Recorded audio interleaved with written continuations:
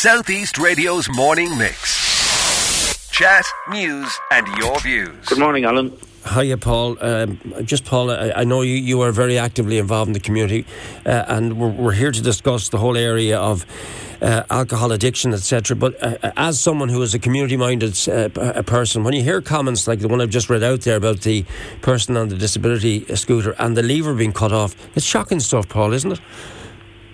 It's absolutely mindless vandalism and worse than vandalism. I mean, it's, often we see vandalism it's in relation to property, but to do that on a needy individual, Alan, it justifies any sort of reason.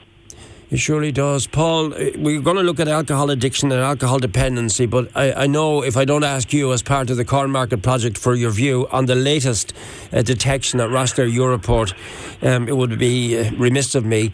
This is the second massive one in a matter of weeks. It's worrying that they're still coming in, but it's fantastic that they're being detected, isn't it?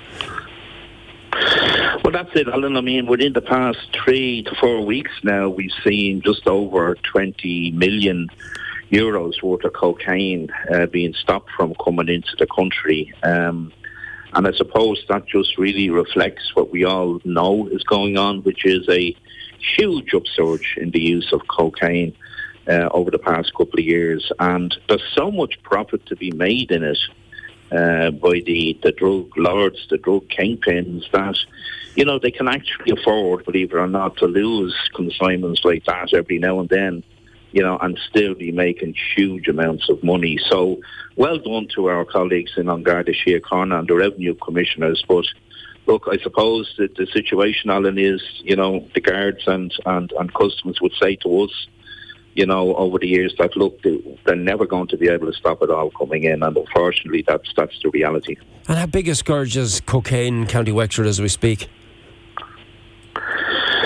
Well, look, cocaine has been like a tsunami sweeping up to Delaney and spinning out into every village and town across the county, Alan. I've never experienced that sort of increase in a short space of time with any drug before. We've had upsurges in cocaine when the economy was very buoyant before, because often, I would say that heroin is the drug of despair when things are really bad in the economy and there's huge unemployment, whereas cocaine tends to be synonymous with a buoyant economy where there's a lot of disposable income and referred to as the party drug. So I think it just reflects an overall societal shift. In Wexford, we have had, for the first time ever, we've 47 clients attending our services now across our 4 units, specifically for cocaine. But you did mention alcohol there, and yeah, I'm going to get the big worrying trend there is, 75% of that number and more, actually, when it's not the main drug that's being presented, but 75% even of that number have actual dependency as well, and that's a very worrying trend. So 75% have both? They have both cocaine and alcohol dependency? And that's a huge issue, Alan, because people, a lot of people use cocaine in settings like nightclubs and pubs. That's typically where it's used. I mean, heroin is a drug that's typically used by individuals in secret, maybe in houses and out in back lanes, that type of thing. But cocaine is used, and often, very, very often, in fact, together with alcohol. Now, the big danger there is that when you mix cocaine and alcohol, you end up with a drug in the system called cocaethylene. And cocaethylene is a hugely damaging substance to the body. And anecdotally now, with our clients, we've seen a lot of them ending up in Wexford A&E with serious problems related to the heart and even stroke situations. So, hugely worrying development. So, the latest research from the Health Research Board on the treatment for alcohol dependency, have you had a chance to look at the statistics and what have you found? Yeah, I've looked at it, Alan. What they're saying is about 7,500 people now across the country presented primarily for alcohol dependency last year.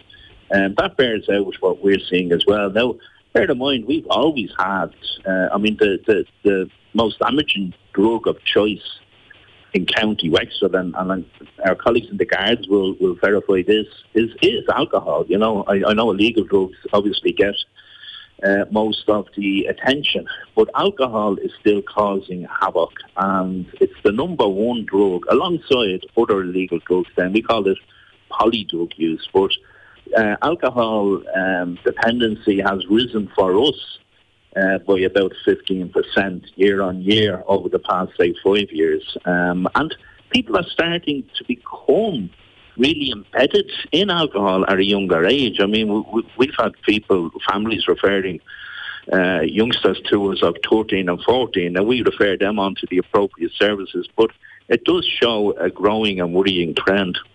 13 and 14 years of age, would we have seen an increase in the number of young people presenting with alcohol problems at that age in County Wexford, or is that just a very small percentage?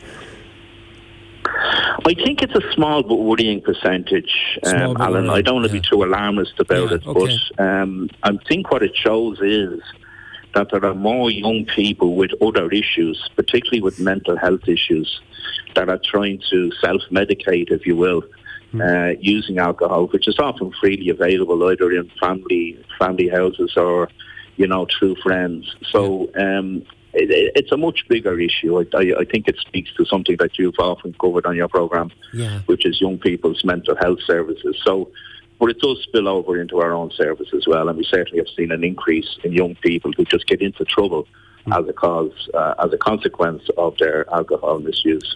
I mean, the alarming rise in alcohol and concurrent cocaine dependency that you just referred to there, Paul, is causing already quite a ripple here on the morning mix on our text line. People are reacting to that because I presume many people hadn't combined the two, but the way you've described it, another thing you can look at is, I suppose, a mixture of alcohol and gambling. They sometimes go hand in hand as well, don't they? Yeah. Absolutely, yeah. I think that, again, our colleagues in other parts of the addiction services would say that there's been a huge upsurge in gambling addiction. And of course, you don't have to be too well informed to realise that a lot of that is just down to the readily accessible online gambling options. Somebody just needs a smartphone these days and they can gamble away. So alcohol and gambling are certainly a really deadly combination. And we deal with it all the time, and it's really difficult. It takes a lot of intensive effort, a lot of therapy, a lot of one-to-one and counselling services to bring people back stable again. So, it's a big issue in County Wexford. All right. What are you calling for in terms of getting more help to subsequently help those going through addictions? You seem to me to be put to the pin of your collar at the moment, Paul, even busier than the last time I spoke to you. Yeah, unfortunately, things have really escalated in terms of the availability of a whole raft of new psychoactive substances on the streets of Wexford. We are working, in fairness, with our colleagues at the HSE to bolster the response, and I think also at a national level, the Citizens' Assembly on Drugs is taking place, and I'm really, really hoping that out of that will come sufficient resources being made available, because up to now there's been a lot of aspirational soundings coming from the government in relation to drugs. I'd love to see that turned into actual action, and I hope the Citizens' Assembly ends up doing that. Thank you, Paul. Good to talk to you as always. Wish you well and keep up the great work. Good morning to you. South East Radio's morning mix. Chat, news and your views. Alan Corcoran.